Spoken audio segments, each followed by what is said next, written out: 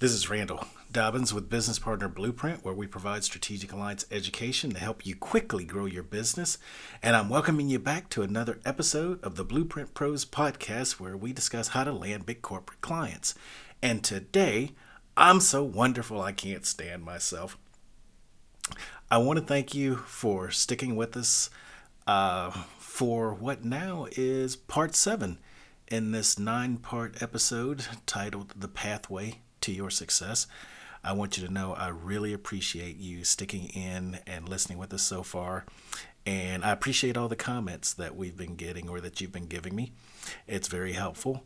And I'm glad you're seeing value. And we've only got a few more left before we wrap this series up. But I want you to know I appreciate you sticking with us thus far.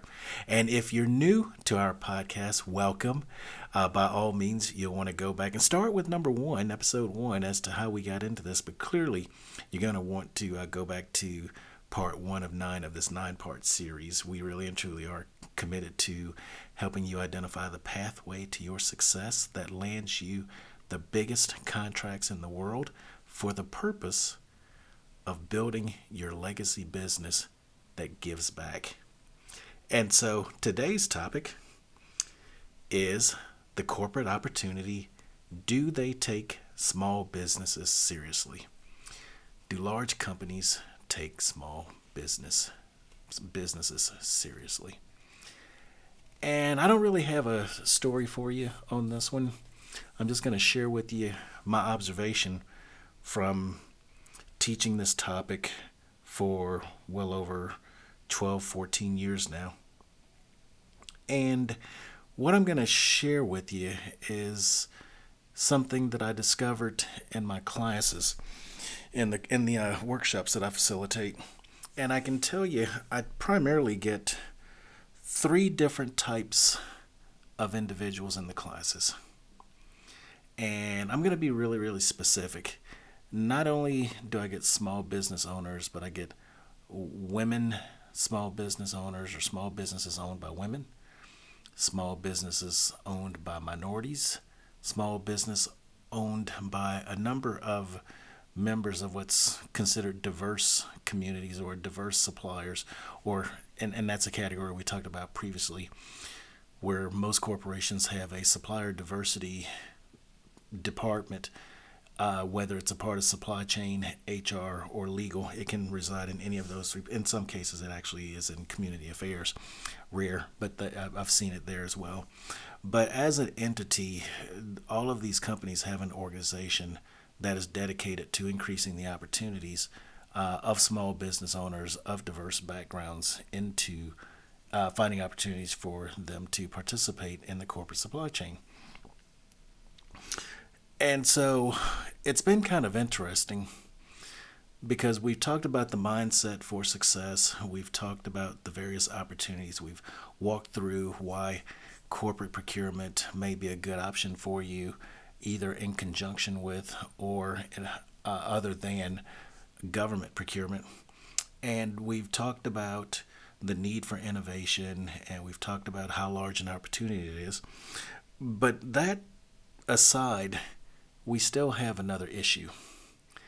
And it's the mindset based on people's reality that people bring to this market. So I'm going to tell you, I have 3 different groups of individuals. Individuals typically fall into one of 3 groups that come into my workshops, into my courses. The first group I'll describe as the folks that look at a wall and they go, "That's a tall wall. Whoever built that wall didn't really want anybody to climb it. Don't they know that's just too hard? It's like the only reason they built that wall was to keep people out."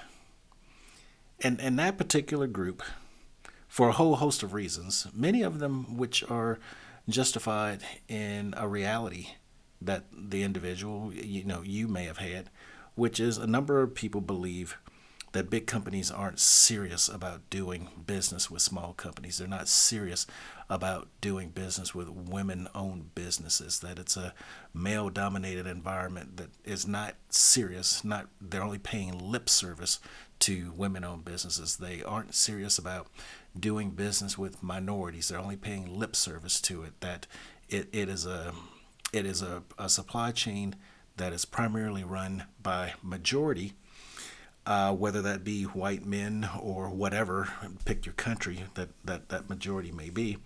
And so there are people that look at corporate procurement and say, it's not worth it. Or they may have actually gone through the effort, knocked on some doors, had some doors closed on them, and just concluded that it wasn't worth it. And some, quite frankly, let's just be fair and honest, have been told that they didn't get business because they were a woman, they were small, or they were a minority. That has happened. I would argue that, 30 years ago, probably globally and clearly in the United States, 70% of the reason why a number of diverse businesses didn't get opportunities is because they were minority, because they were women, because they were gay, lesbian owned, because they were Hispanic owned, Asian American owned, Indian owned, disabled, veteran owned. That was the reason why they didn't get an opportunity. I would tell you now, in today's time, that's probably 30% of the reason why they're not getting opportunities. And don't mistake what I'm saying. I want you to hear me clearly. I do believe that all of the isms, racism, sexism, and all the racist, sexist, misogynist, homophobous, and everybody else under the sun are, we're, as long as you're doing business with humans, you're going to have isms and ists. And I don't know how long we get before that's no longer an issue. But I would tell you that, in my experience, that's probably 30% of the reason why we're not getting opportunities, or why you may not be getting an opportunity. And so, once again, it's real. It's still happening. I don't want anyone in the sound of my voice, I don't want you, as you're listening to me, to believe that what I'm telling you is that somehow you're perceiving the world not really as it is, and that we've gotten past all of the nonsense from long ago. It's like, no, some of that nonsense is real. It's very present, and you live long enough, you're going to be confronted with it. But what we're talking about with regard to the mindset is, how do you get past it? And so that gets me to my second group. The first group looks at the wall and they say, there's no way. They built it so people built that wall so high for keeping folks out. Now my second group looks at that exact same wall and they go, there's got to be a way. They go, I know the wall is high, but there's got to be a way. Other people have gotten over, so, I got to figure it out. I don't know if I need to grab some ladders. I don't know if I need to, stand on somebody's shoulder. I don't know, but it's just like, there's got to be a way, and I'm going to figure it out. And so they come back and they have a different attitude in the class, and they receive our material and whatnot in a slightly different way. They understand that, if indeed 70%, if only 30% of the reason as to why you're not getting an opportunity with the big boys is because you are a woman or minority-owned business, then 70% of the reason must be attributed to some other factor, in which case it's probably something that they can overcome, in which case they decide they're going to do it. And oh, by the way, there is empirical evidence. You can look at in the U.S., the Small Business Association's website. I remember listening to the Commerce Secretary 2 years ago saying that the Small Business Administration had seen in their most recent data that $1.3 trillion was spent with minority businesses in the U.S. alone. $1.3 trillion.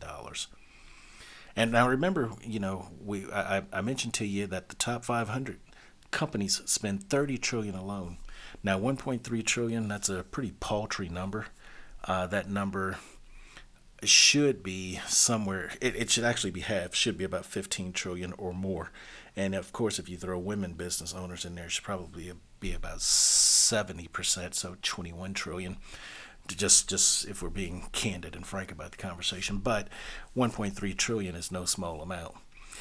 And then, of course, if you look at the billiondollarroundtable.org, I believe, you can do a Google search on Billion Dollar Roundtable. You can see who all the member companies are.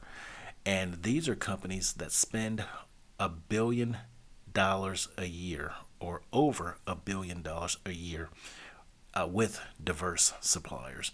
And I can't recall how many are in there right now. I think the last time I checked, there might have been 21 or 50 or some odd number, but the number grows daily. So it's like, okay, it is clear, for the folks that are in the second camp that says, okay, yeah, it's a tall wall, but people are getting over it. And if I'm not getting there because I'm a diverse supplier, then what do I really need to be doing?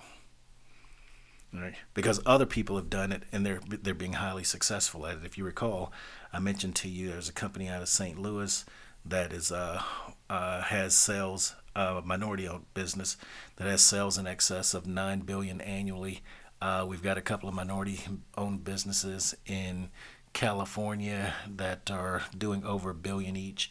And you can look at Pickup Magazine. You can go to, I think there's a Latino Business Daily. I can't think of the name of it right now, but you got Black Enterprise. You've got some women's magazines. You got a whole host of magazines that will give you a profile of the companies, the largest companies within any group. And you'll see, how many of them have sales in excess of $1 billion. How many of them have sales in excess of 100 million? How many of them have sales in excess of 50 million, over a million?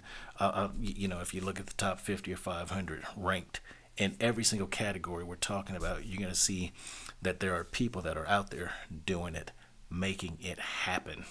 And they're not necessarily pursuing 100% government work either. They're doing it with the Fortune 500. And so, we've talked about the first group that says, wow, that's a big wall, and it was built to keep people out. We've got the second group that goes, well, it's a big wall, but there's got to be a way. And then we have the third group. The third group goes, you know what, let me redefine this whole thing. And maybe the wall's not so tall anyway. Maybe the wall really and truly is just a hurdle. It's just a matter of how I'm viewing it. And the question then becomes, what do I know about what goes on with walls so I can find the easiest way to get over it? And that's the profile of the three different folks. And I can tell you right now, the companies that end up in that third category, I see them creating opportunities like there's no tomorrow and never looking back. The ones in the second group, it takes them obviously a little bit longer, but eventually they figure it out. The ones in the first group, it takes forever because the first thing that we end up doing is having to change their mindset about the wall. All right? Because it turns out that corporations do not have an active campaign to keep you out of their business. They don't. They have an active campaign to find a way to get you in. However, you have to meet them more than halfway. I don't know if you recall, 2 episodes ago, we talked about the fact that they have highly evolved processes and systems. And those processes and systems need to be challenged for innovation. But those processes and systems have been part and parcel to making them successful.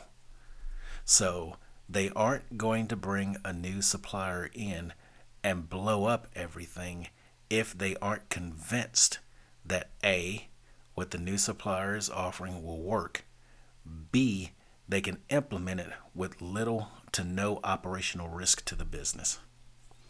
Now, let's just be fair. Let's just be honest.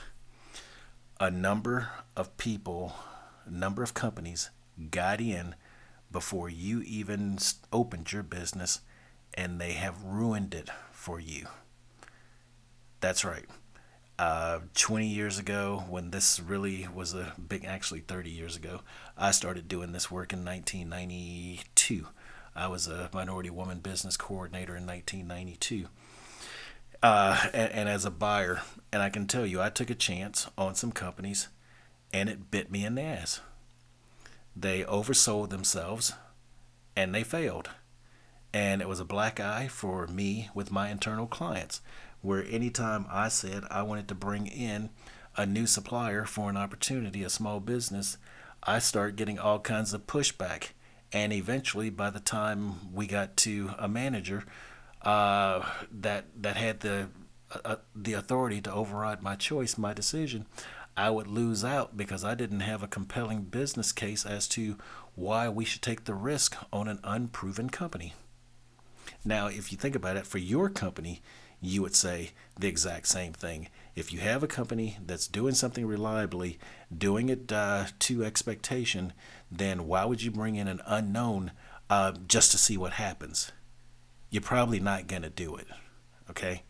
So the people who came in and didn't hit the mark, not only didn't hit the mark, didn't exceed the mark. They did not perform worth a darn. They have made it difficult for you and a whole host of other companies.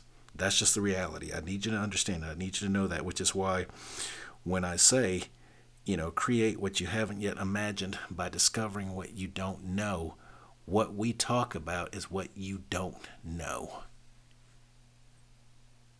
Let me repeat. What we talk about is what you don't know. As I like to say, yes, there's a secret handshake, and the people that know it aren't telling you. But they're not doing it to keep you out. They're doing it because they're building legacy businesses of their own. And that's their competitive secret. That's their competitive advantage. However, corporations are actually looking for you to come in, but they need you to be ready to do business. They need you to demonstrate that you know what you're doing and you can clearly succeed. They need for you to come in and be the supplier for today and tomorrow. All right? And that's why the folks in my third group that redefine the hurdle, they come in with the attitude of, well, what do I really need to know to succeed with this customer? How do I come in and hit a home run? How do I make it clear that I've got the solution they're looking for that will create the value they need and that I can handle the business and then some given the opportunity? That's it. That's your mindset. And so you might say, okay, Randall, I get it. All right. They do take us seriously. Absolutely. They take you seriously and they want you to succeed because your success is their success. Your failure is their failure. The last thing any buyer really wants to do is to tell a company, hey, it's not going to work out. We're not renewing your contract. We need to cancel your contract. I got a complaint from somebody in the business unit. I got somebody, I got head office talking about it. That's the last thing they want to do. Nobody wants to have that conversation. Nobody looks forward to that. Even the people who have gotten good at having those conversations don't want to have them. So, yes, they are serious about doing business with you. They take small business seriously. This is not one of those things they pay lip service to. I mean, if it turns out that you're offering something that you're offering it in a way that they can't use it, then it seems like it's lip service. And hey, perception is reality. I get that. But if you offer it to them at the value they need, you offer it to them the way they need it, and you can demonstrate that you can handle the business, then you're never going to look back. They're looking for you, and they're looking for anything else that you can bring in to help them. So, yes, they take small businesses seriously. So, there you have it for today. Stay tuned for part 8. We're coming up. We only have 2 more episodes left. Part 8 is the corporate opportunity, the small business financing. We're going to take just a little bit of a detour and talk about small business financing. So I think you're going to enjoy that one. I've got some good information to help you out on that. And if you recall, in the last episode, I told you about our special announcement, our secret. And so I need you to mark your calendars for September 13th, 14th, and 15th. And as a correction, I made a mistake in the last episode.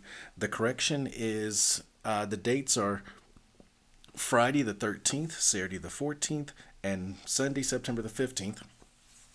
It's going to be 3 30-minute sessions. We're doing a free seminar, a free training.